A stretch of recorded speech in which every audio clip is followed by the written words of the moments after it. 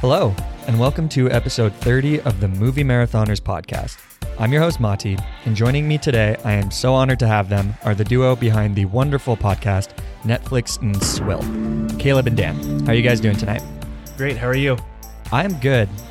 It was really windy today in Boston, so I stayed inside, tried to catch up on a last-minute couple of Netflix films, and I'm a little disappointed with my picks for what I chose to catch up on, but we can talk about that in a second. I just want to point out real quick, Dan doesn't speak for me. Hi, it's your boy Caleb. I'm not great. I've had a migraine for like 2 days and I'm dying. Oh man, I'm sorry. We will try not to be, grading the best that we can be. So I'm sorry in advance if my picks just make your migraine worse. So if you pick Cloverfield Paradox, I'm just going to have a stroke real quick and I won't be on for the rest of this. I think that movie gave me a stroke, so you are... Oh my God. I consistently just think about that movie when I think about some of the worst movies I've ever seen. So if that conversation was any indication, this is another decade marathon episode looking at the best films of the 2010s. And fittingly, today we will be running through our top 5 Netflix original films of the last decade. So in case this is your first episode in the format, I'll explain how it's going to go. Caleb, Dan, and I will take turns counting down our top 5 films, starting at number 5. And in the likely case of overlapping entries, we'll discuss the film the first time it appears on either of our lists. And I'll say here that these are all personally subjective films, and I definitely haven't seen every single Netflix film in the last decade. Guys, have you done that by any chance? I'd be the closest Oh God, to that, but no, like not even close. Like there's just too much to watch all the time. Are there any ones that you think you're missing that might, influence your list at some point, or do you think you've got all the like big ones down? No, I think I got most of them. And if I'm missing something, it'll surprise me. I don't know. I've heard that like the new movie Klaus about Santa Claus is really good. Like I'm waiting for our Christmas time episode, which we haven't recorded yet, to talk about that. This is like the peek behind the veil, because like this will be out after we do our Christmas episode, but we haven't recorded our Christmas episode yet, so podcasting's weird. Yeah. There's actually quite a few ones that I just didn't get around to seeing. Not saying that they would be on my list, but I've heard great things about High Flying Bird, which I haven't seen. 22 July is also another one. Mm-hmm. And then as far as documentaries, 13th and American Factory I've heard are both excellent. I did just quickly check out Six Underground because I heard some decent things about that. So I watched that literally like 2 hours ago. And oh no. That was a mistake. I should have watched High Flying Bird. That is correct. Yeah. So picked a bad one. I don't know what I was thinking. I think I just got caught up in the Ryan Reynolds of it all and forgot about the Michael Bay of it all. Well, yeah, it's all shiny and new. We've all been bamboozled. And then, of course, The Two Popes, which has a lot of Oscar buzz, is not out at the time of this recording. So I don't think that's going to be on my best list either. But, just so everyone's aware. All right, so spoilers. Spoilers are fair game for any and all entries on the list. If there is a massive spoiler coming, we will do our best to give you fair warning. I'll also provide timestamps in the show notes for each film in the event that you want to skip that section to avoid spoilers. And as always with these Decade Marathon episodes, we will be skipping the usual point 2 section to give us more time to talk about these films. So I think Netflix original films are an interesting topic for a top 5 of the 2010s decade list because Netflix original films didn't actually exist until 2015. Right. But since then, it feels like every single week, especially for these last couple months, there's just been this massive new high-profile film being released on the platform. So can you guys just start by sharing a little bit about when you started watching Netflix content in the quantities that you do now, and then how you decide which properties are worth checking out? It all started because I'm an idiot. Yes. So our friend Nick does the Epic Film Guys podcast, and like he got really into doing that, and was doing very well with it, was very proud of his accomplishments, and I was like, how can I knock him down a peg? So I decided I wanted to do my own podcast and make it like the shitty dollar store knockoff of his. And thus Netflix and Swill was born. because they watch movies in theaters and drink craft beer, and we watch Netflix originals and drink bullshit alcohol. Yes. So that's that. That's just kind of, it was all just me trying to take the piss out of our friend, and then it kind of turned into this behemoth that I have lost all control over. So that's you, Caleb. You're to blame. Yeah, I did this to us. I want to be clear. Caleb ceded control to me because I realized Dan is much smarter. Sure, that's the reason. I don't like kind of the way we create and produce the show has gone through many iterations, but like I think we figured out that I work best as sort of the creative / like charismatic host part of the show, and Dan handles the nuts and bolts technical stuff because like he's just has a better head for that, and like I don't know how to edit at all. I've tried to edit a few times and find it confusing and infuriating, and Dan's very good at it. Yeah, it took quite a while for me to figure out just how to do anything. Oh yeah. But editing can be fun. So like Caleb said, like he's kind of giving me control over like what we watch, but like it's also based off of like we watch trailers every week. So we're like, I always take into account like, okay, what are the things that we said, okay, this looks interesting, I want to watch this. And then there's some times where it's like, this is the big thing out right now, we're going to watch it. We're not going to like it. Yeah. Adam Sandler movies come to mind typically when that comes to mind. A lot of times if 2 or 3 things that we want to watch come out within the same week, like we can kind of fit those in like the in-between weeks, but sometimes we run out of stuff that we want to watch and we just have to watch In the Shadow of the Moon. That movie's okay. I don't even know what that is. It's I don't know, I thought it was a vampire movie from the trailer, but it's not. It's like a high concept sci-fi movie. All right. Well, on that note then, what's your overall impression of Netflix original films and their quality specifically? I'll be pretty candid, and I think that the average Netflix film is pretty bad. And it wasn't until a year or two ago, as you'll probably see from what's on my list, that I really felt like I even liked any Netflix films. So what's your general impression on Netflix films? It's fine. Yeah. I think the way people look at Netflix movies is they just go, oh, Netflix puts out a lot of garbage. So like they just make garbage, but then you'll get like the random odd movie that's like decent to good. And like the thing is like they're just like flooding their own marketplace with content. Like if you go through like look at Sony right now. Sony right now makes one good movie every like year and then just have a bunch of garbage. So it's that's kind of like the Netflix model, which is like have a few good movies, have a bunch of rewatchable garbage that people will talk about. I will say Netflix seems to be more adaptable. Like they have like the big movies that like some Netflix original movies are a lot better than what you can find in theaters these days. Yeah. Because movie theaters are also garbage, but I don't know. They also, I guess, have the creative freedom to make like little quirky, weird projects. Like there was a movie that came out. It's like a British comedy called Mindhorn, and it's fucking great. And it's not a movie that would ever exist anywhere else except maybe as like a Troma release or something. Right. But it's like it's about this guy he was like a $6 million man type show. Like he's just an actor who was on this show that was popular for a while. And now he's just washed up and like gets pulled into trying to solve a real world crime with somebody who like kidnaps him, who is convinced that he is that character. So they like glue him into like a muscle bodysuit and stuff. It's fucking weird, but it's amazing. And it's not something that could ever exist outside of Netflix. Yeah, I think that is the good part about the Netflix original films is that since there's so many of them, odds are if you have a ridiculously specific taste, you're likely to find something that is also ridiculously specific to that taste. Yeah, ridiculously specific. Are you trying to say something about Six Underground? No, the Ridiculous Six, right? The Adam Sandler. No, yeah. No. I haven't seen that one either, so I guess if that one's fantastic, All right. So did you guys then find this list hard to make, or no. were you struggling to put info? Okay.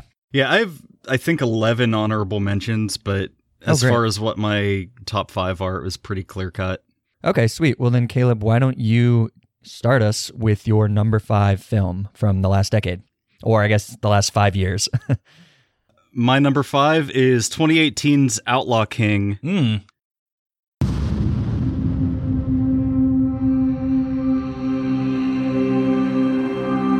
The survival of the Scottish is at stake.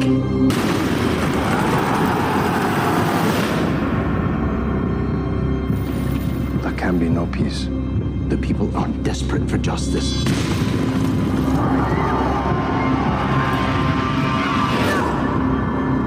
There are some of us who believe we can take our country back.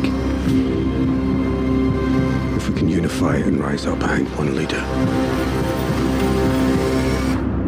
Perhaps you. You are my family. I cannot do this without you. Power is making decisions. Whatever course you are charting, I choose you, my husband. Robert the Bruce to be declared an outlaw. I serve Robert Bruce! Join us to free our Is it true? You're the King of Scots. Go tell all your friends we're going to win our country back. This is the true story of Robert the Bruce, I guess a dramatized version of it. Directed by David Mackenzie and starring Chris Pine and Chris Pine's penis. Yep. So you're a huge fan of Chris Pine's penis? Yes, we both are. It's great. Applause. I have to take your word for it. I have not seen Chris Pine's penis, and I have not seen Outlaw King. They really just went for it, and I appreciate that. Because if women have to show their tits in movies, then dude should have to hang dong. Exactly. This is something we talk about all the time, so Yeah. it's only fair. Yeah, this is an honorable mention for me. No, it's actually a great fucking movie. I think I gave it 5 stars, which Oh, wow. I don't know if Dan's ever given a movie 5 stars. I'm pretty liberal with it. Mm-hmm. Yeah, this is badass, and it's a really good companion piece to Braveheart, actually, in a weird way. Like right at the beginning of the movie, they talk about how William Wallace just got killed, and Robert the Bruce is going to go fucking. Oh, am I allowed to say swears on this show? Yeah, Okay, you're fine. I've only been doing it for 20 minutes now. I forgot to ask, and I don't know if I had slipped any out before, but no, if you kind of look at it that way, like it. I don't know. It has a similar feel. Not saying that this is on the level with Braveheart, but it's very good. Did you see it before they made all the cuts? Like, were you able to get like in one of the before it was out on Netflix? Like, go to a theater and see it? Because didn't they make a ton of cuts to kind of shorten it up? Wasn't it much longer at the start? No, Netflix doesn't like us at all, so we don't get any opportunities to see anything before they hit Netflix. Like, and our theater markets aren't exactly the best in order to see Netflix originals, and we don't go to film festivals. So, yeah, we get whatever Netflix shows off on their platform. Awesome. And so, Dan, you have seen Outlaw King? Oh yeah, it's an honorable mention for me. I will say the end feels unsatisfying, like because it just ends as opposed to having like a definitive conclusion to its story. But outside of that, I think it is excellent from a production design value, from an acting perspective, cinematography perspective. Like all those like are great. The narrative I don't think is jumbled, but I just don't think it like has that final oomph to get you there. But yeah, it's a great movie to me. Awesome. So then what is your number 5 film? All right, my number 5 is a documentary. It is about the Russian doping scandal that is currently ongoing. And in fact, Russia has been knocked out of more I knew this would be on your more list. events. Yes, it's Icarus. Icarus is my number 3. Oh, man, there you go. If you guys haven't seen Icarus, like I didn't think a documentary could ever make a top 5 or 10 or 20 list for me ever. And then this came out and I was just kind of blown away with how it changed its purview from being like, all right, let's take this experiment where I'm not going to do steroids during this event. and then I'm going to take steroids, and then I'm going to do as best as I can. And then the next year I'm going to do the event again, but I'm going to be on steroids. And how that kind of morphed into really discovering like how Russia was going about and doping their athletes in order to make them like the best of the best. Yeah. I mean, I think the story is just absolutely insane because, yeah, like you said, so it's directed by Brian Fogel. Like you said, this dude was just like, which is actually a pretty crazy idea for a documentary in the first place, to just dope yourself and record that and then see what happens. But yeah, then he just gets involved with this guy, Grigory Rodchenkov. How does he get involved with him? He's like, he gets put up by a friend who's like, yeah, this guy knows a lot about doping because he kind of heads the anti-doping laboratory. Yeah.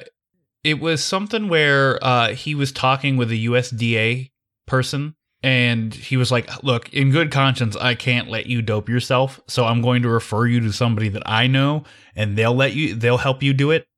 And that's how he got in contact with Grigory. Yeah. And so then this guy just ends up confiding in him with all this Russian doping scandal stuff, which I'm sure everybody knows, that basically, you know, the whole anti-doping lab is absolute bullshit. Mm-hmm. They fake all the samples and everything like that.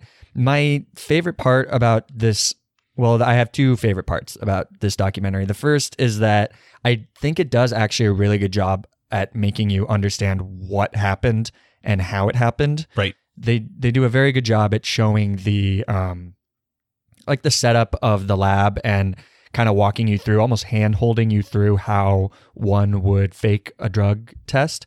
And I think that that's really helpful to kind of get your head around that. But the thing that I really love is that it really digs into the mentality of the Russian athletes and why they doped and how the way that they thought about doping is completely different from the way that Western civilizations think about it. And I think that's always a really interesting thing for a documentary to do, is remind you that something that is really obvious to you. I mean, I don't think anybody, you know, in the States, if you ask them, like, is doping okay? I don't think anybody would really say, yeah, you know, whatever, I don't care as long as you don't get caught, right? But the Russian mentality is like, you know, it's just what you do, you know, and you're performing for your country. And if you don't perform well, then your country is going to be pissed and you could be in trouble. Your family could be in trouble. So like, why are you not going to dope? And I really like when a documentary is able to kind of make you see that perspective in a new light. Yeah, totally agree. The anabolics got me feeling bionic.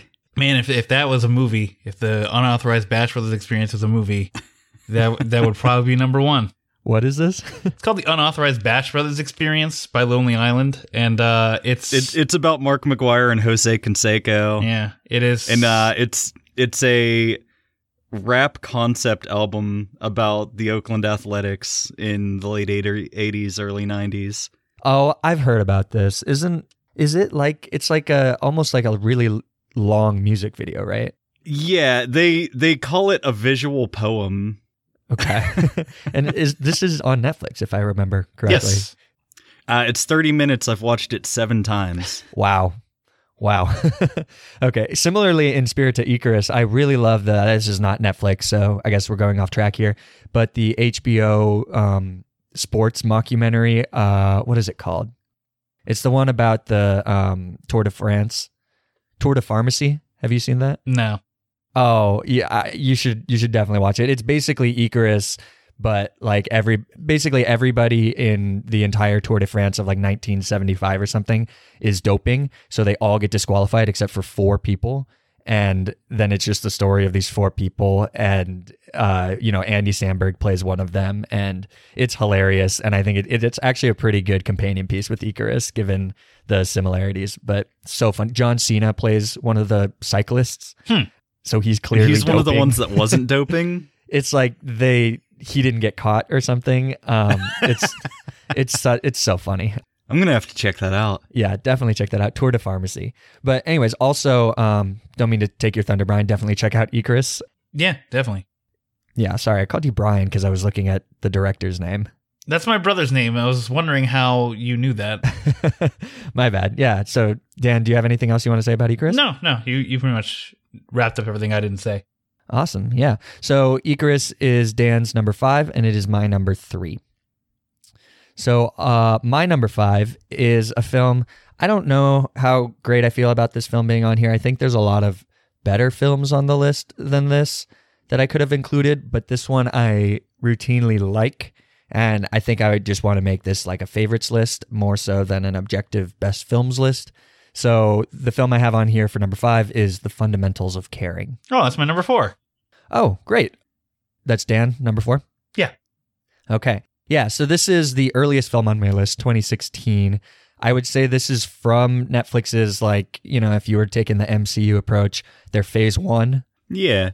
This was one of the first great Netflix films. Like, Yeah. this was one of the ones that kind of proved they could do it. So this is the film with Paul Rudd and Craig Roberts. Craig Roberts plays a kid who, I should have looked up the disorder that he has, but I want to say it's something like cerebral I think palsy. he has ALS, ALS, okay. maybe? Yeah, so he's wheelchair bound and he can't move his legs and he has very weak control of his arms.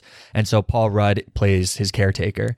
And it's one of those films that is a very charming and sweet sentimental story wrapped with this really wry and sarcastic humor. And I think the film just really works because of the relationship between the two characters. And, you know, you got Paul Rudd in it. He's always charming. He's always endearing. He brings his I'm just a guy who barely has my life together thing here. And I think it works really well. Dan, so this is your number 4. What do you like so much about this? I like the chemistry between Paul Rudd and whoever the hell the kid is, Craig Robertson, I think you said his name is.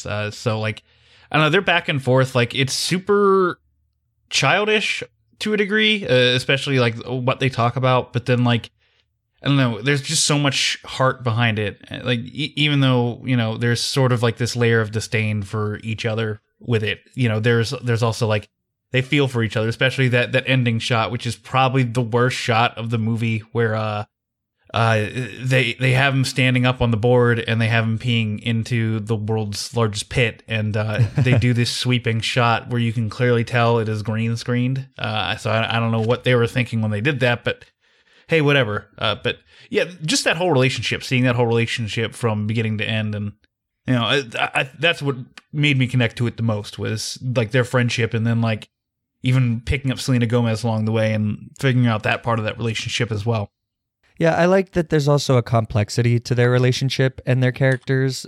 Craig Roberts is pretty layered and conflicted, and I think he brings a lot to the role as somebody who, you know, for obvious reasons, he's been through a lot, and he's deflecting how much he cares about what other people think of him and how desperately he wants to be liked by other people, and specifically girls like Selena Gomez, by just being an asshole. And I think that, you know, even if you aren't, you know, even if you don't have ALS, that's something that you can relate to in a way of kind of putting the shield up.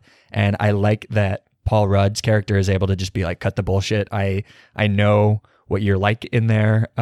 And yeah, that chemistry is just fantastic. Yeah. And this is also a road trip movie, which means it's really rewatchable.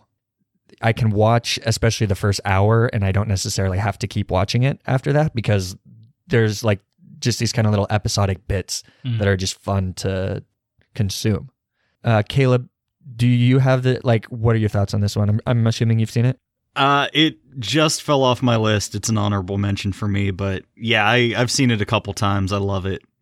Actually, my favorite part is like whenever they first start their road trip, they go to see, it's like the world's largest bull. Yeah. Like they just go to a bunch of like bullshit tourist trap attractions, but the world's largest bull, they get there and they're like, well, the bull died, it's stuffed. And Paul Rudd's like, all right, well, can we see that? Well, it's upstairs. And he's like, well, you don't have a ramp, so either you have to help me carry this kid's wheelchair upstairs, or we're gonna, you know, sue you for not being an accessible business.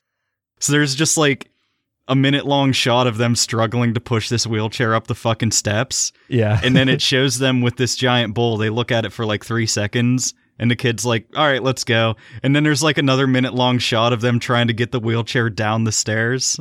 Yeah, that I put that as my favorite part. It is so funny the way it's edited too. Yeah, and that's where, that really highlights how great film moments a lot of times are just made in the editing room. Like Yeah, for sure. the timing of that scene is fucking perfect. The other scene that I love is when the guy's trying to flip him off. When Craig Roberts' character is trying to flip Paul Rudd's character off, and I just it's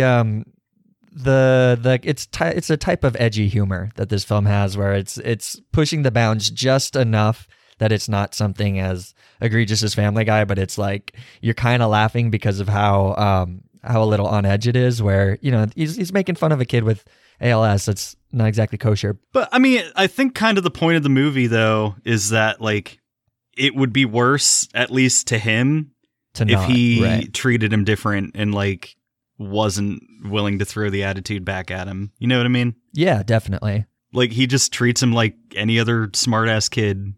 Yeah, and it's great. That's going back to that whole relationship. The Fundamentals of Caring was my number 5, and it is Dan's number 4. So Caleb, what is your number 4 film?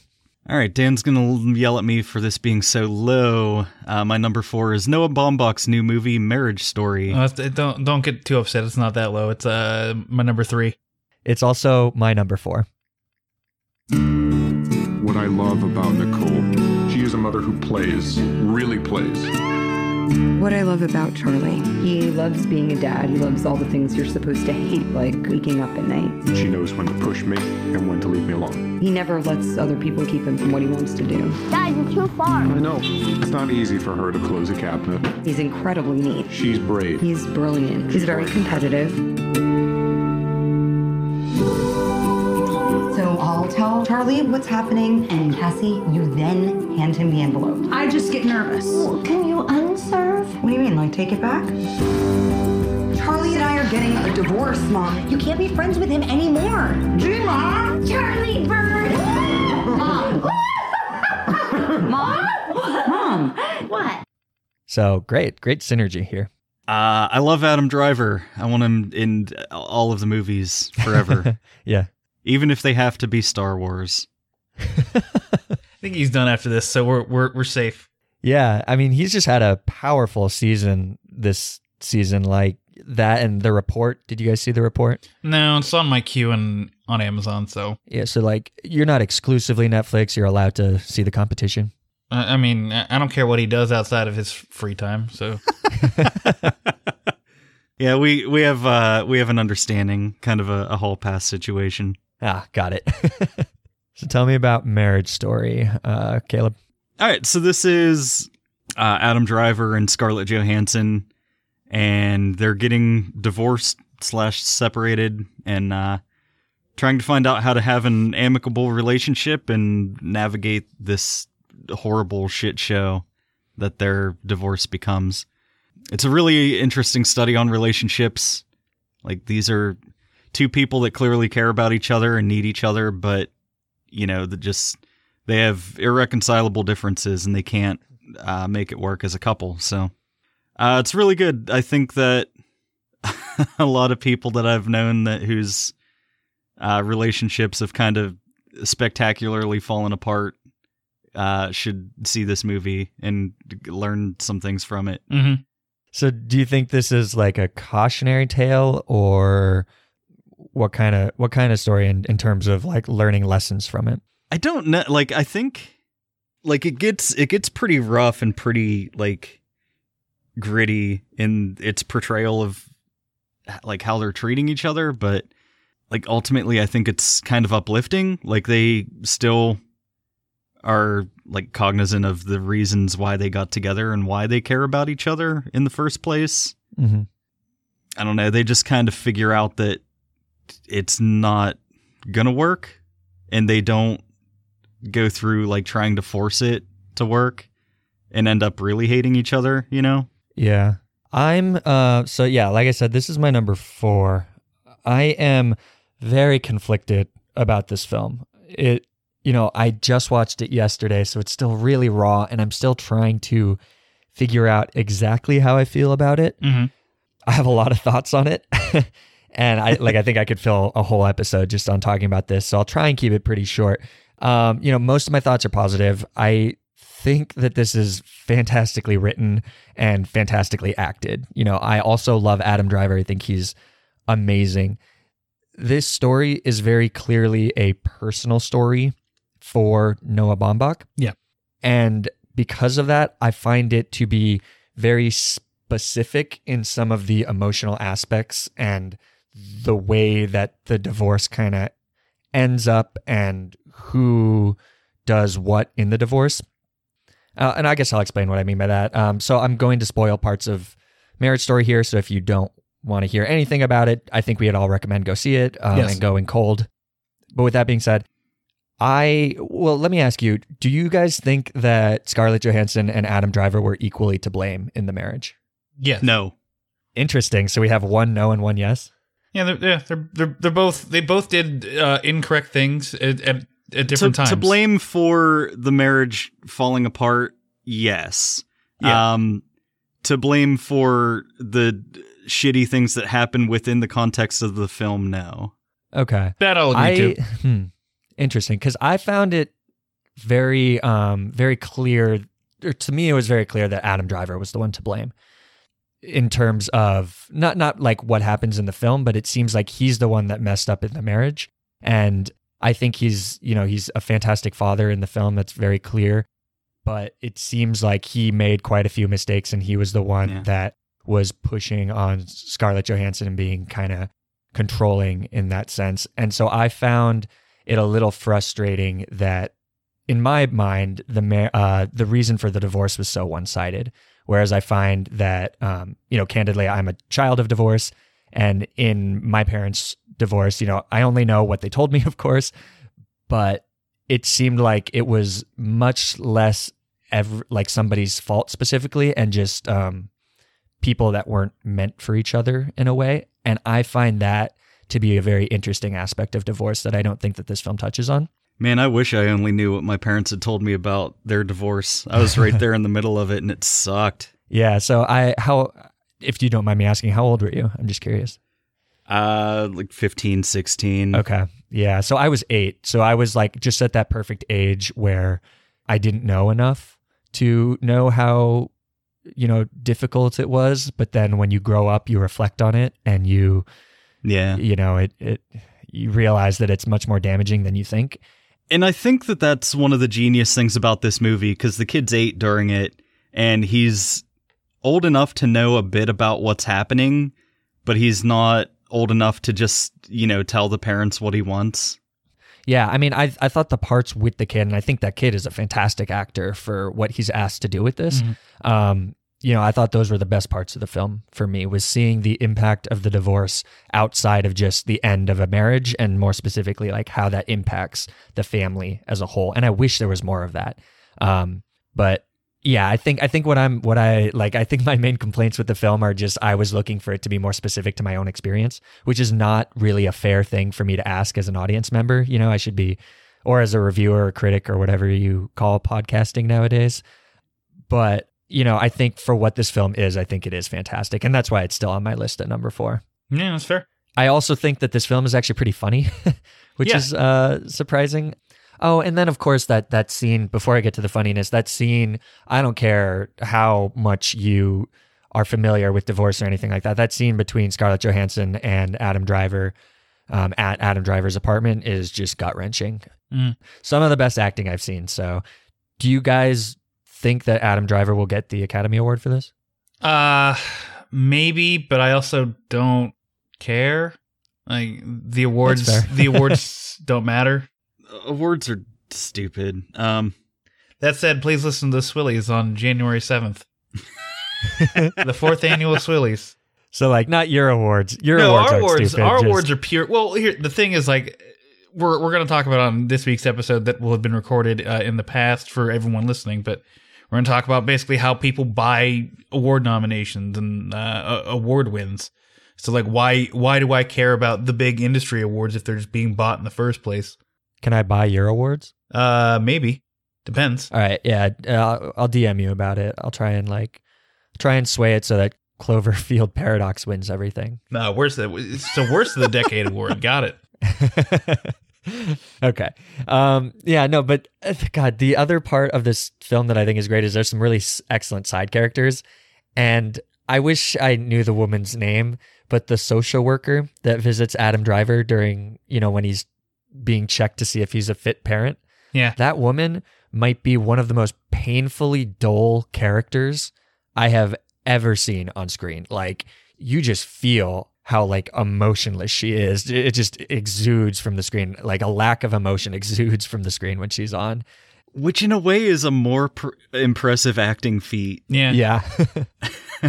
What's amazing is that like that's only like her third or fourth role. Like I've actually looked at her and been like, I feel like I've seen her in something, and that I really it was like another Netflix movie, and she had like a bit role in that. But otherwise, like no, she's rather new to this game. Yeah, well, she will forever be cast as the woman that it's so awkward and painful watching Adam Driver try to interact with her and I think I was talking to a friend about this yesterday. I think it's meant to be so awkward and painful because it's just supposed to represent how weird it is to have somebody observe you be a parent. Mm-hmm. Like that's not innately something that you can just observe over an evening. Like that is awkward and painful.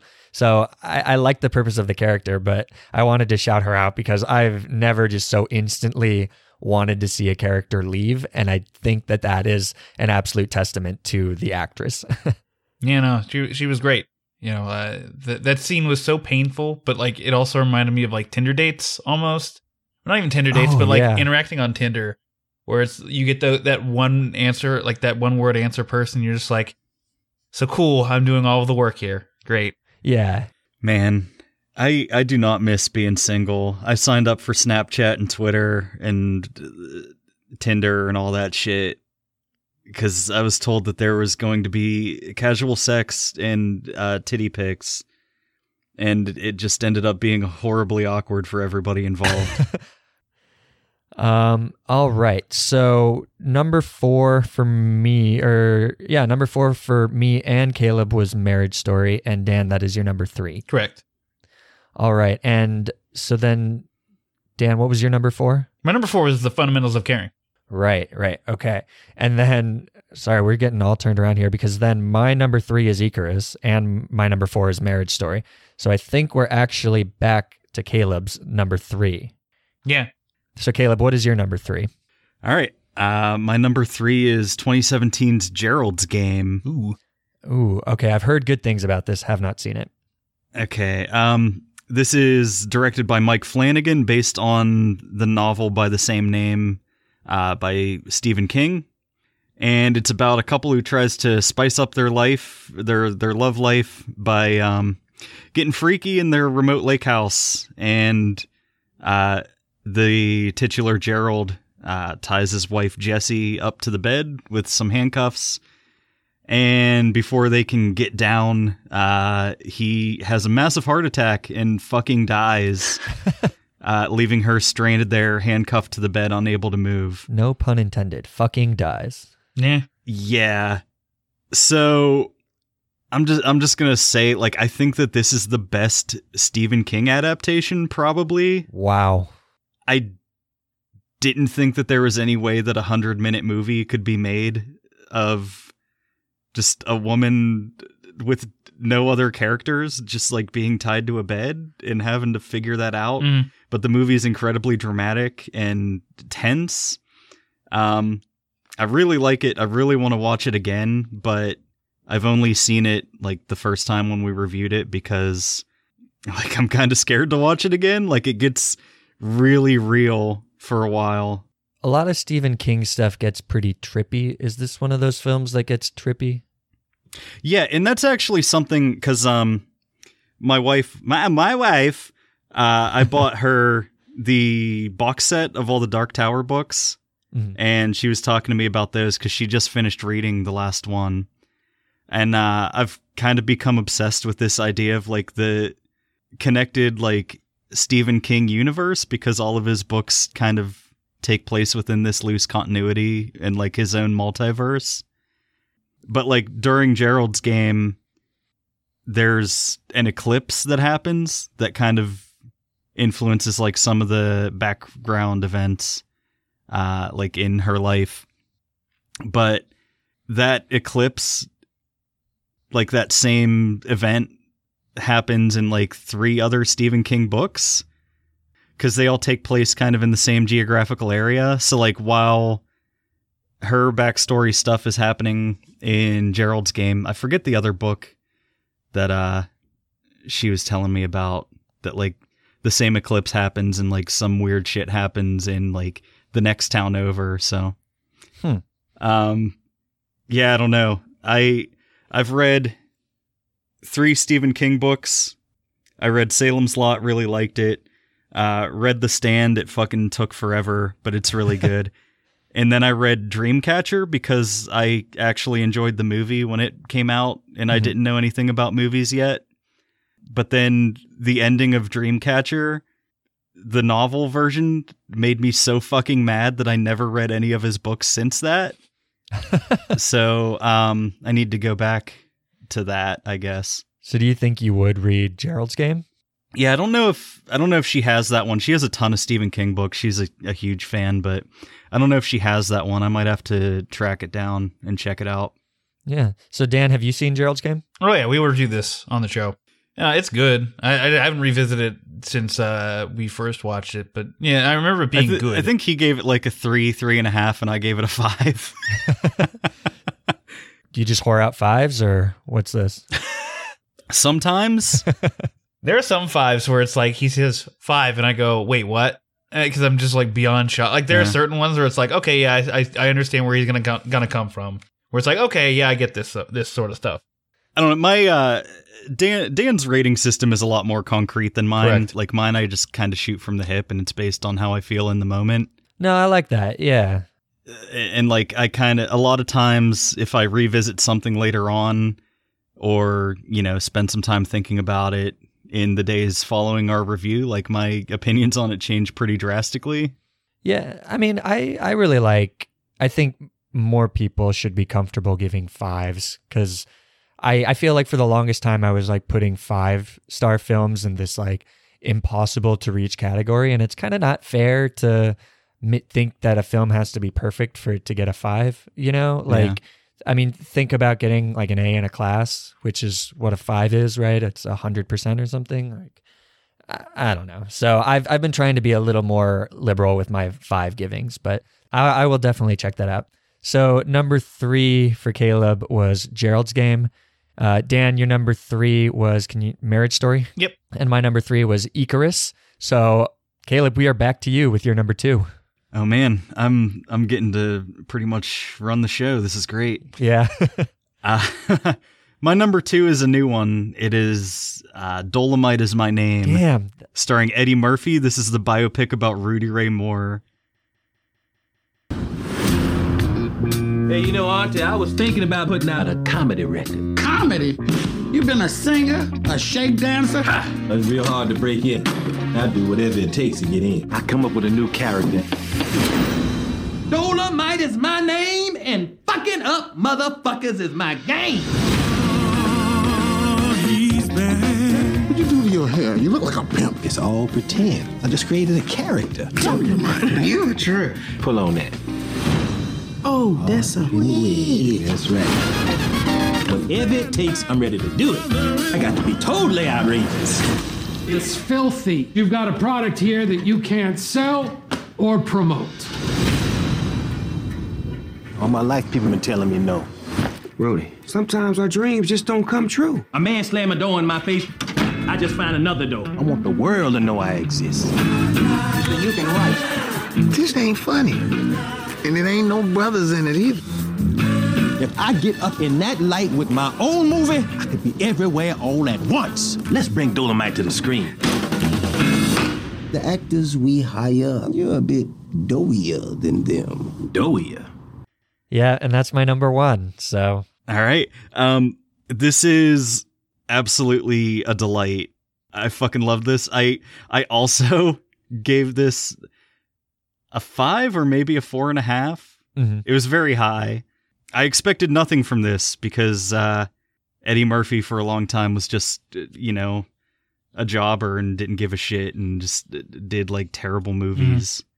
And it was really nice to be reminded of what he can do when he cares.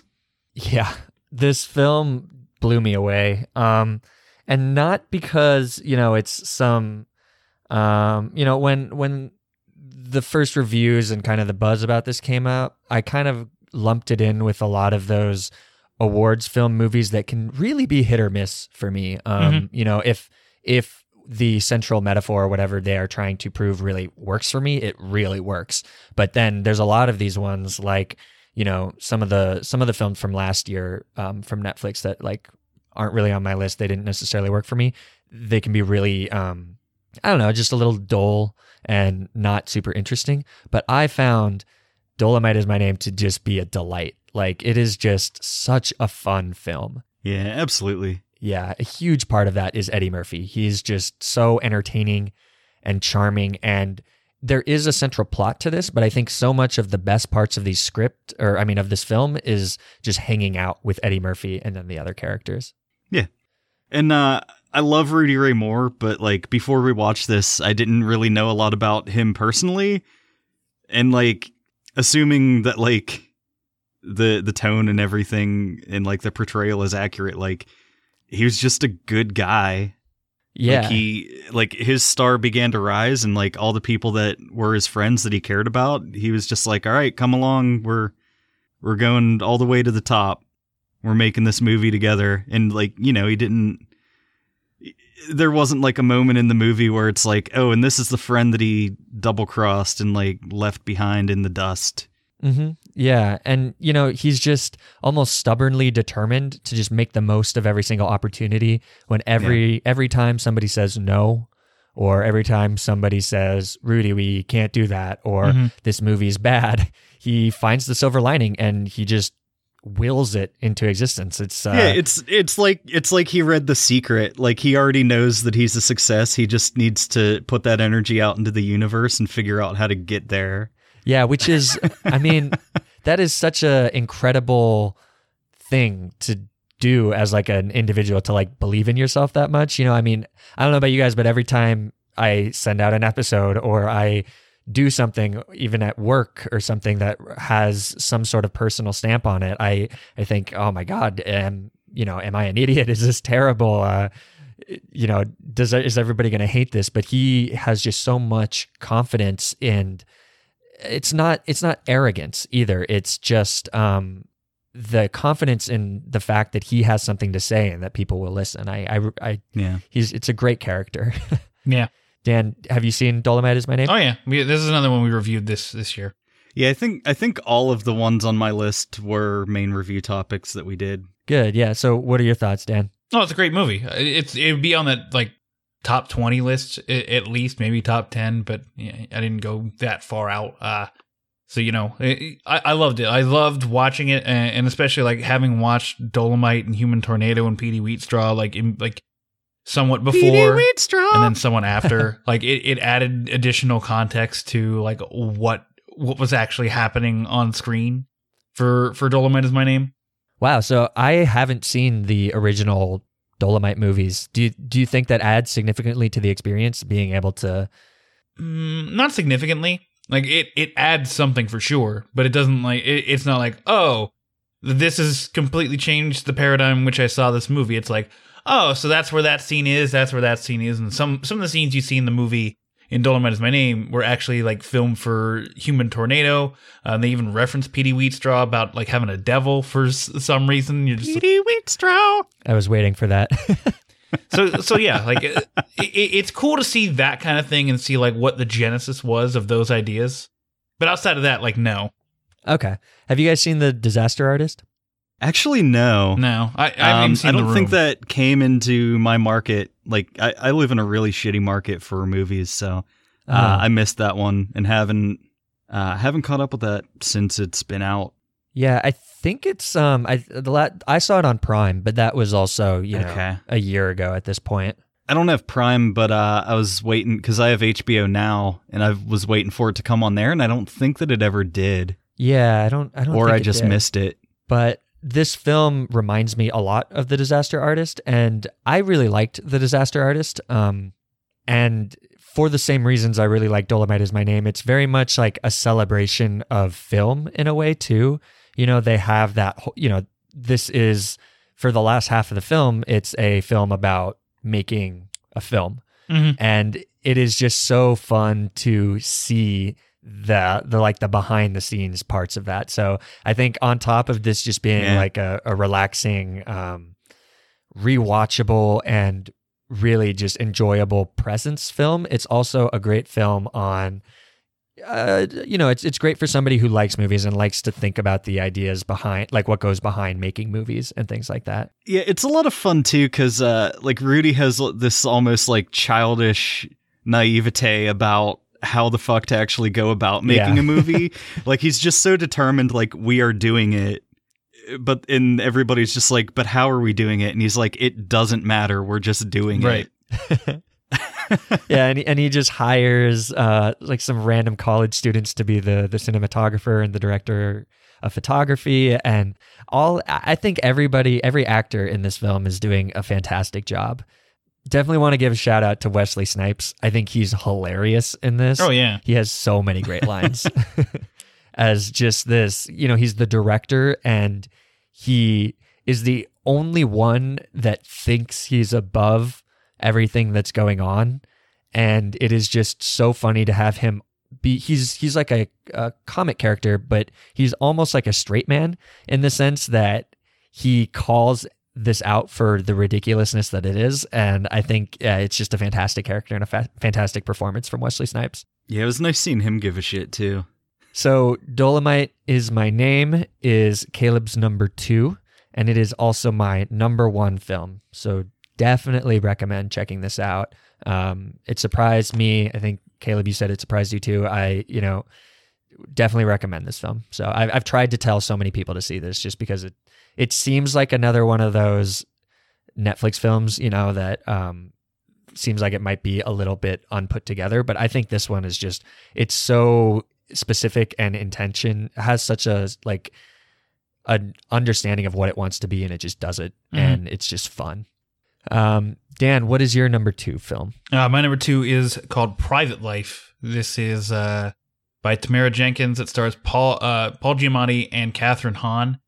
And it's about basically 2 people in their early to mid 40s trying to have kids still, whether that's through in vitro fertilization or other kind of like actual natural pregnancies, natural in as many quotations as possible, or through adoption, and kind of like their struggle through life in order to, like, you know, kind of make their, you know, bring a child into this world and raise it.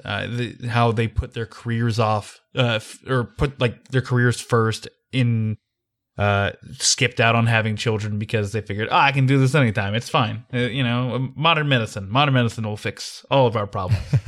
So I don't know. It's extraordinarily well acted. We even get like a bit of a side story with the other side of the family, where the aunt, played by Molly Shannon, is going through menopause, and like how her birthing life is basically done. Like she can't have kids anymore. You know, it's basically come down to like 2 people wanting to have kids, and then this family not being able to have kids anymore, and kind of coming to grips with that too.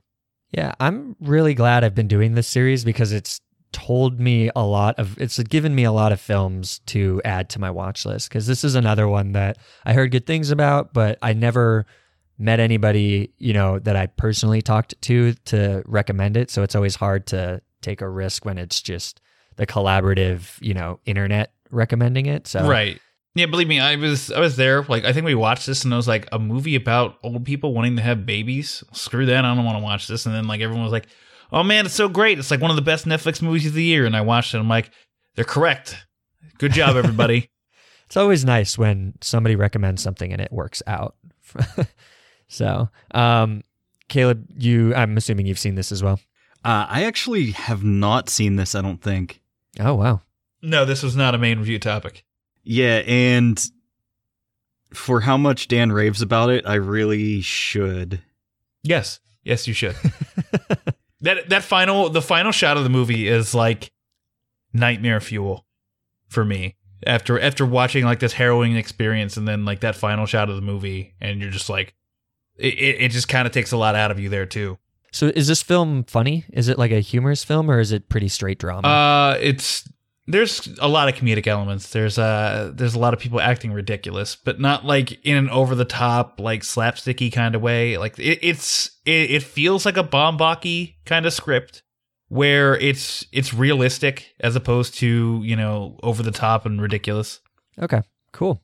Well, I will definitely check that out, and then I'll have to report back. So that was Dan's number 2, which was Private Life from 2018. Mm-hmm.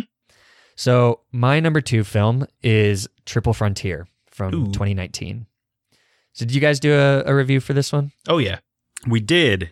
Okay. So this one is directed by J.C. Chandor. It is kind of Dad Bro, the movie is what I would call it. You know, it's got Ben Affleck, Oscar Isaac, Pedro Pascal, and somehow it has Charlie Hunnam and Garrett Hedlund in it, even though they are the same person. You know, I love this movie. This was one of those ones that I had heard some good things about, and I was like, oh, you know, I like Ben Affleck, so a Ben Affleck in a bad movie nowadays is probably fine. I can pass, you know, give 2 hours of my life to that, even if it's not amazing. Justice League. Yeah. Oh. All right, I retract my statement. Shit. Man, you remember when they tried to make Batman the Quip Machine in that movie? Yeah. And it didn't work at all? Yeah, you caught me with my pants on the ground there. But all right, let's pretend like I didn't say that and just say that Ben Affleck is great in this film. You know, there is a sense of realism and grittiness to the action here that makes it feel very tense and raw in a way that a lot of action movies, especially nowadays, usually don't. If they use CGI in this film, which I'm sure obviously they do, it does not really feel like it. It feels like when something explodes in this film, they actually made it explode. And that just makes everything feel a lot more tense and raw. I think the film looks gorgeous. It's clearly shot on location, which is, you know, in the Triple Frontier, which is, I don't want to butcher it, but I'm going to say like maybe the border of Brazil, Peru and Chile, something like that. Somewhere in there. Yeah. So this is kind of like, you know, ex-military guys. They raid a drug cartel's house, or like a drug mob lord kind of guy. They raid his house and they kill him and they take all his money, and then they try and figure out how to get the money back across the border to the States. And there's a lot of really cliche action elements of this film, but I love all the characters in it. I think, you know, they take 5 beefcake dudes, but they have different enough personalities that it makes each of them feel like individuals. They act with some sort of individualism in the film, you know, not a lot, but enough. And so you really end up caring about each of them when stuff starts to hit the fan.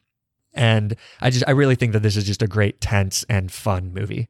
What do you guys think? I feel like I need to revisit this because I think that having my expectations subverted in a weird way with this movie kind of ruined the experience for me. Okay. Like I don't know what I was expecting going into it, but I was expecting something different, I guess.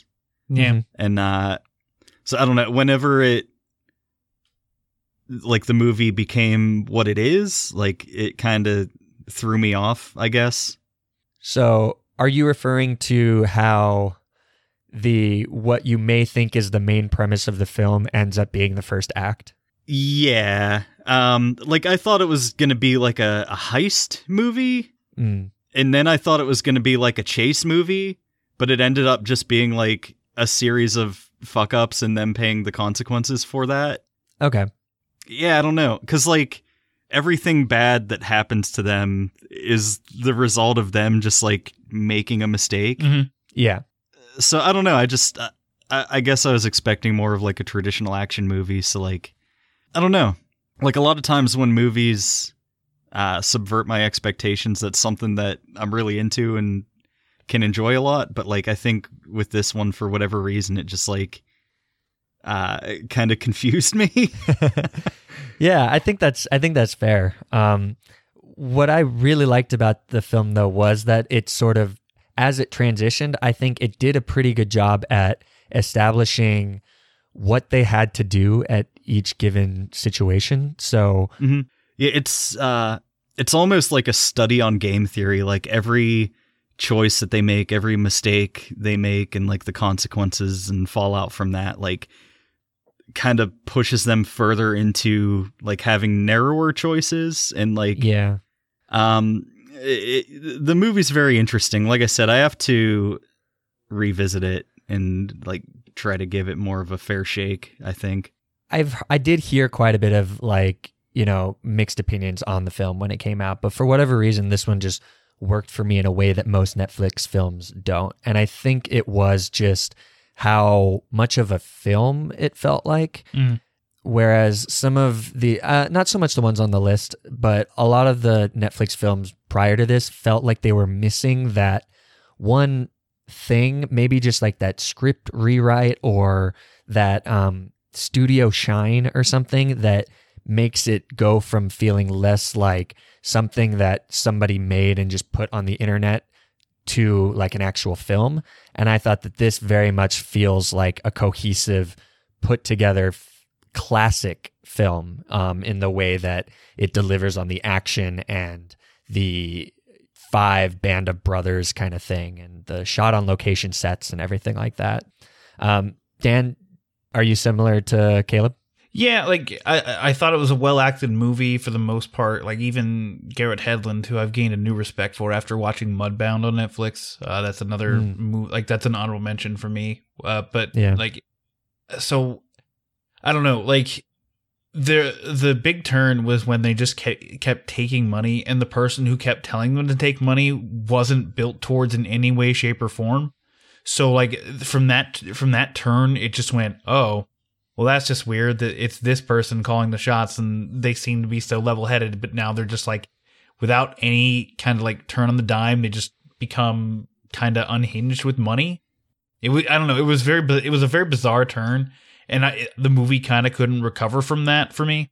Oh, interesting. Yeah. So I think that was Ben Affleck's character, correct? Yeah. The one that kind of, yeah, I thought that, well, I don't really want to spoil anything. Just, I'm assuming not many people have seen this because it didn't make a ton of buzz when it came out, and it kind of just quietly Netflix shoved it under the rug as they do with everything that's not like, oh, 12 billion people watched Bird Box. Even though it was terrible. I think 40 million people watched Triple Frontier.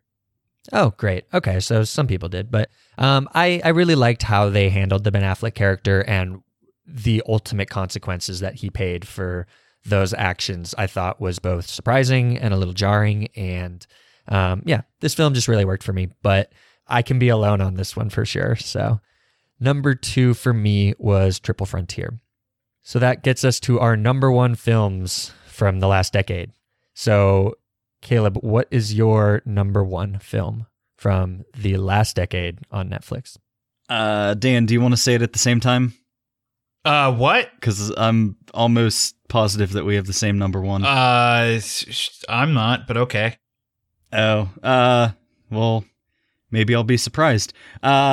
Beasts of No Nation from 2015. Oh, okay, good. Shh, they are coming. Everybody be quiet, they are coming.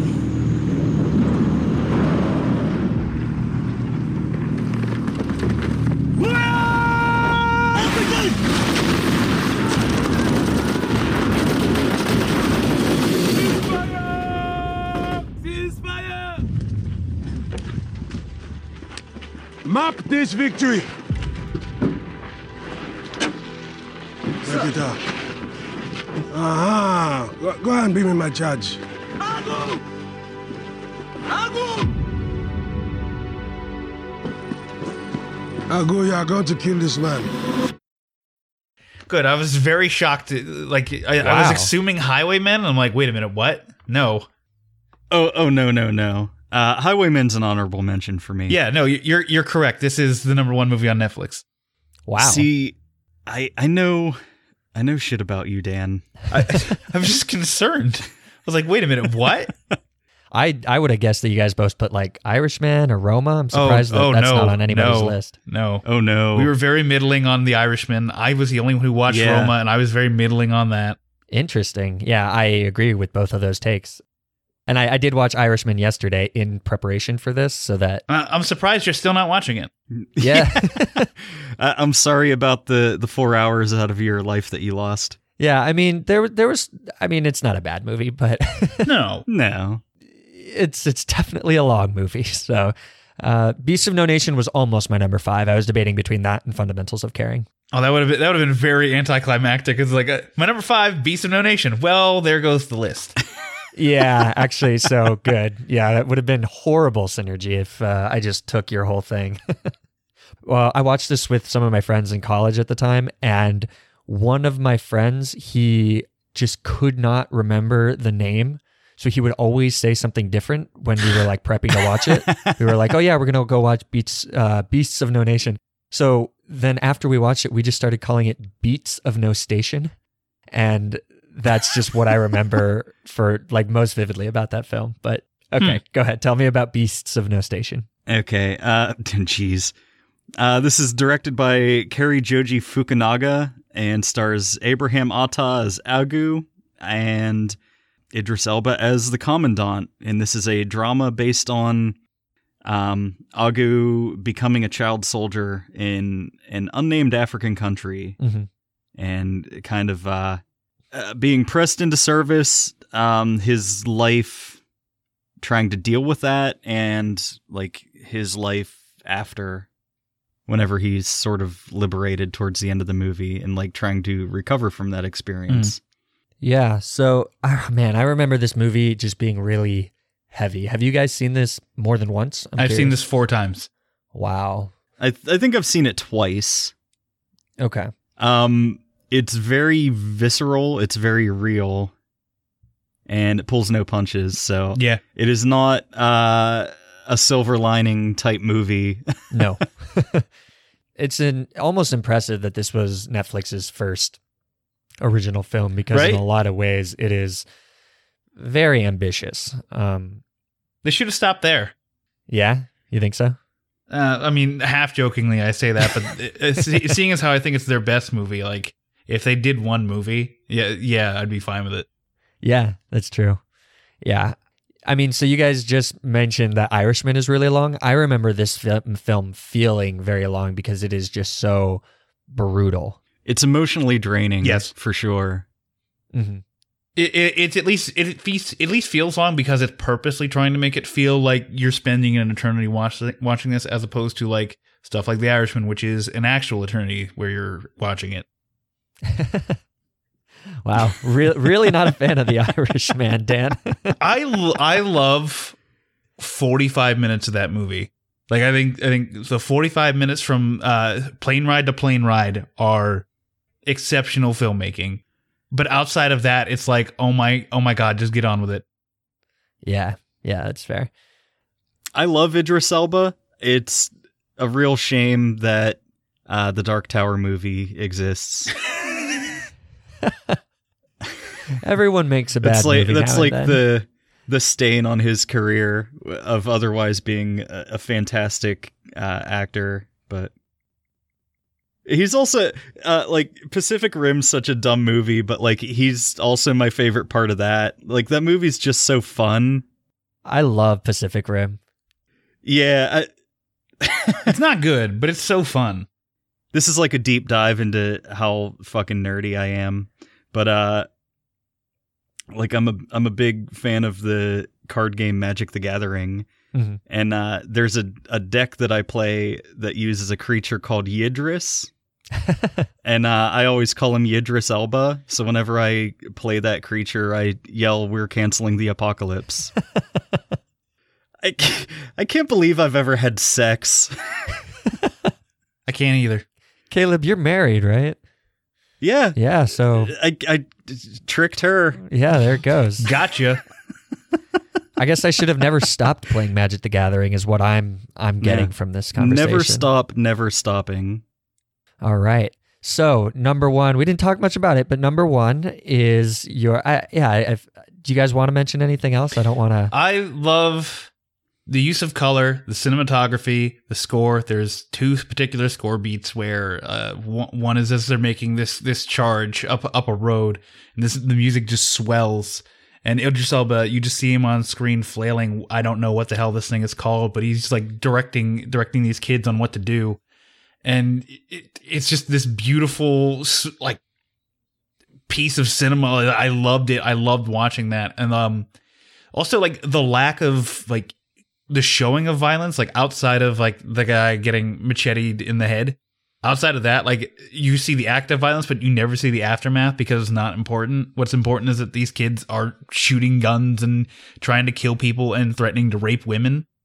So, like, you're really looking into more of their character than what their character is doing. Like, you're seeing what their character is doing, but it doesn't matter what the aftermath is because, like, you already recognize how gone they are. Do you think there's something lost in the film, or maybe lost isn't the right way to say it, but the fact that it's not based on a true story, I was almost surprised by that when afterwards I looked it up and I was like, what country is this? What is this based off of? And it's not, as far as I know, it's not based off of anything. It's ambiguous. Yeah. Yeah, it's intentionally ambiguous. Yeah, do you think that works for the film?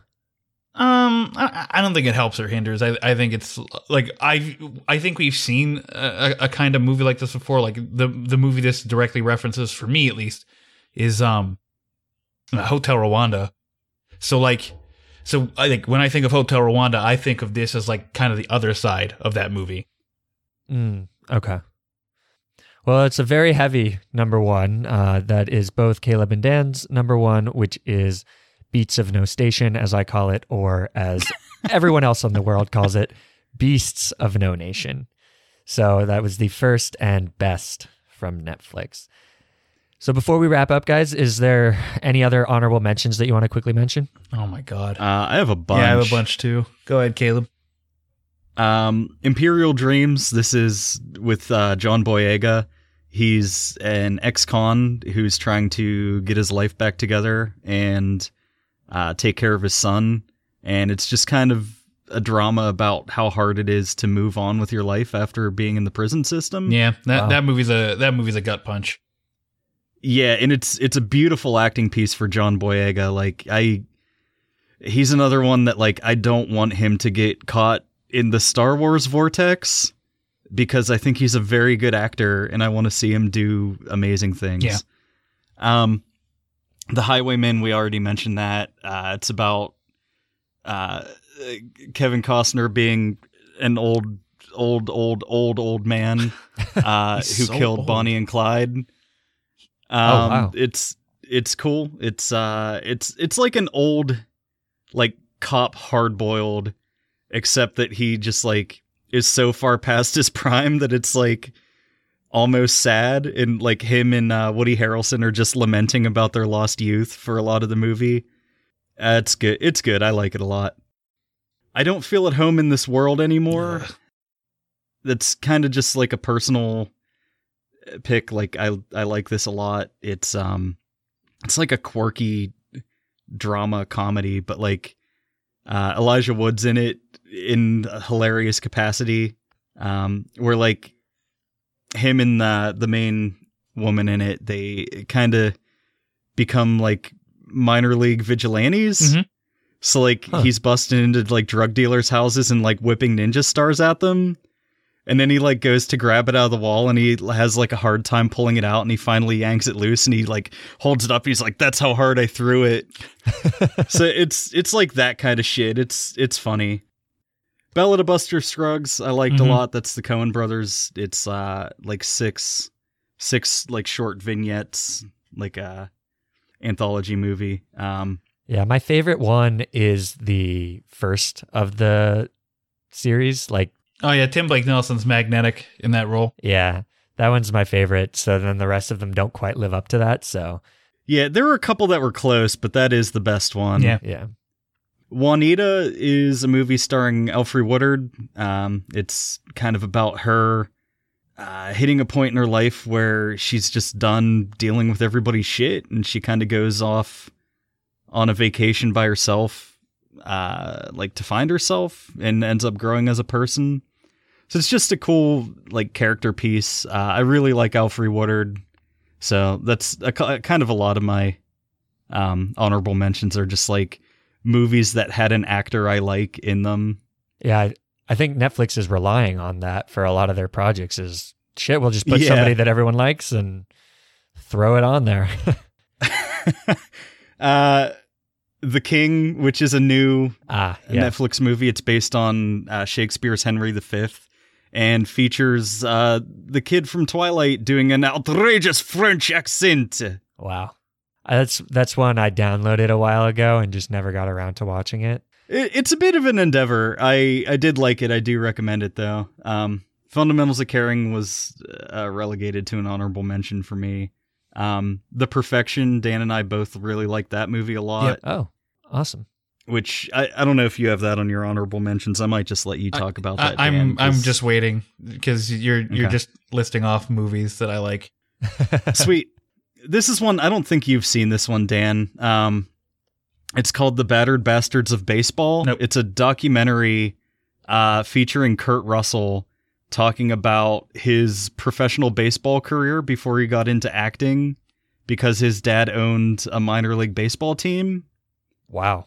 And it's really interesting. It's really cool. Kind of on the same vein. I know like this is technically a short film, so it doesn't count, but Lonely Island presents the unauthorized Bash Brothers experience. I just have to talk about that every chance I get. And the other one that I wanted to shout out is called 13th. It's a documentary about the 13th Amendment and how after the slaves were freed, the prison system kind of grew to fill that economic need, I guess. So like the prison industrial complex is the new slavery in modern times. And it's another sort of like a gut punch type movie, but it's very good also. That was one of the ones that I wanted to check out before this podcast, or that I should have, was 13th, because I've just heard amazing things about that. So. Yeah, definitely do. It's fantastic. Okay, awesome. Dan, what about you? Well, The Boy Who Harnessed the Wind, that was another one we watched earlier this year. Oh, that is a good one. Yeah, damn. I wanted to see that too. That's directed by Chiwetel Ejiofor, correct? Yeah, this is his directorial debut, or at least his feature-length debut. I'm trying to think of other movies that Caleb didn't mention, because he did such a good job of taking all the movies that I like. Let me flip through my list really quick so I don't seem like an asshole. No, Caleb pretty much like knocked out all the major ones I can think of. Like I'll probably come back and think of like something that I didn't name and then, shout it out here. But yeah, no, Caleb pretty much knocked out a lot of my honorable mentions, like the Perfection, which was the perfect trailer, I say, because it basically only showed you the like things from the first 30 minutes of the movie, and if they showed you anything from after that, it was all a mystery as to what the hell it even meant. Like, why? What is this shot even? Also, like, I don't want to talk about it because I don't want to give it away. Like, you should go into that movie as cold as possible, because otherwise you're gonna have thoughts on it, and I don't need that. I want you to just like experience it and just let it just like wash over you. Yeah, that's one that like it kind of had the opposite effect on me as Triple Frontier did. Like, if you watch the trailer and that's all you know about the movie going in, it's not what you think it is. But like what it turns into was so fucking buck wild and amazing that I just loved it. Awesome. So I just have two honorable mentions that you guys didn't mention. One of them is the documentary Chasing Coral. I thought that's the documentary about how we basically suck as human beings and we fucked up the Great Barrier Reef and the world is dying. So, kind of a depressing documentary, but it's really good. And rarely do I watch a documentary and think, oh, I should get involved with that. And I did after this. I ended up not getting involved. Like, I didn't donate, but I did Google how to donate. So I think that's good enough. Halfway there. That's the thought that counts. Thoughts and prayers. Yeah. And then the other one is Set It Up, which is for what it is, which is just like a goofy comedy. And Netflix is making a lot of those. I've seen a handful of them. I thought Set It Up was by far the funniest and the one that was most inventive. So not a top 5 film, but it was definitely a fun one for sure. No, that was definitely an enjoyable movie for sure. Yeah. So why don't you guys just quickly list down your 5 films again, starting at number 5. Caleb, can you start us off? Yeah. Number 5, Outlaw King. 4, Marriage Story. 3, Gerald's Game. 2, Dolomite Is My Name. And number 1, Beasts of No Nation. All right. And Dan? My number 5 is Icarus. 4, The Fundamentals of Caring. 3, Marriage Story. 2, Private Life. And 1, Beasts of No Nation. And my 5 were at number 5, The Fundamentals of Caring. 4, Marriage Story. 3, Icarus. 2, Triple Frontier. And 1, Dolomite Is My Name. So we actually had quite a bit of overlap, but also a good set of films, I think, to cover a decade. Yeah. So this has been our Decade Marathon episode on the best Netflix original films from the 2010s. Caleb, Dan, thank you guys both so much for joining me today. It really means a lot that you guys would, take a chance on me and sit down, and I really appreciated talking to you guys both about this. No, thanks for having us. You better watch saying Take a Chance on Me, because I'll start singing ABBA.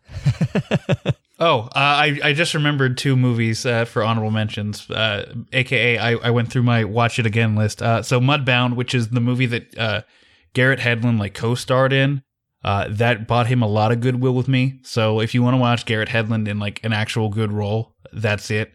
And Triple Frontier.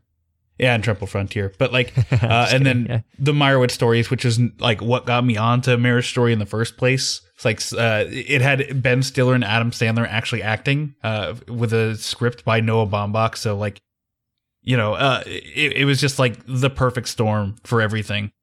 I tried to watch Mudbound twice, and by try, I mean I downloaded it for download later for a plane twice, and I just ended up not watching it. And then after the whole award ceremony thing, I just felt I don't need to watch this anymore, but I definitely need to go back and watch that because I've heard great things about that one as well. If I could take away the first half of that movie, I would. And if the second half of the movie was just by itself, that'd be a perfect movie. Everything that happens in the second half of the movie is perfect, but the build up to it doesn't exactly it pays off, but it's not exactly warranted for how much it builds. Okay, fair enough. So is there anything that you guys want to plug? I guess just our show, really. Yeah. Oh, I guess I do that part. I forget who the hell does that part on our show. You can you can find us at netflixandswill.com. Basically just the name of the podcast without punctuation.com. You can find that's where you can find links to our show, where you can find us on other podcatchers. So you can listen to it on the same podcatcher listening to this. And just check us out. We're going through a lot of Netflix. We know that people have a lot of Netflix to watch, and so we're there to help you try to sort through and find the good stuff, as opposed to looking around for half an hour and then just giving up and watching The Office for a little bit and then eventually Seinfeld. Yeah, speaking of going back to the start of the show, like Tinder and whatever other apps, I can't stand the probably watching The Office. My personality is The Office. It's like our one friend's girlfriend. Everything she posts on social media is oh, I'm such an introvert, or oh, I like dogs. And yeah. I'm just those 2 traits are not a personality. Yeah. And even if they were, they would be the least novel personality in the history of the world. Yes. Everyone likes dogs. If you don't like dogs, you're probably a psychopath. So anyways, super side tangent. So I will provide the links to your guys' show in the show notes. And definitely if you guys are, if anybody listening is looking for a good podcast about Netflix content, I rely on you guys a lot for, listening to or having an opinion on shows that not every other podcast does. So I think it's a great show. Oh, thank you. Yeah. Also, if you're listening to this, leave an iTunes review for this show, because that's something that's really hard to get people to actually do and it really matters. So thank you for that. It is very difficult. All right. The intro music for this episode is a piece called Work by Kevin MacLeod, and you can find more of his work at incompetech.com. If you'd like to keep up with this podcast and find out when we release new episodes, you can follow us on Twitter at MovieMaraPod or on Facebook at facebook.com/MovieMaraPod. That's movie, M-A-R-A, pod. And you can always reach out to us at our email, moviemarathonerspod@gmail.com. You can find more episodes of this podcast on Podbean at moviemarathoners.podbean.com. And we are also on iTunes, Google Play, Stitcher Radio, and Spotify. So please subscribe or write a review if you like what we're doing. And any feedback you have to help improve the podcast is always appreciated. So thank you all for listening, and we hope you'll join us again next time when I continue to run through the best of the decade by looking at the top 5 horror films of the 2010s with Ryan Terry. So it's going to be a fun episode. Until then, bye.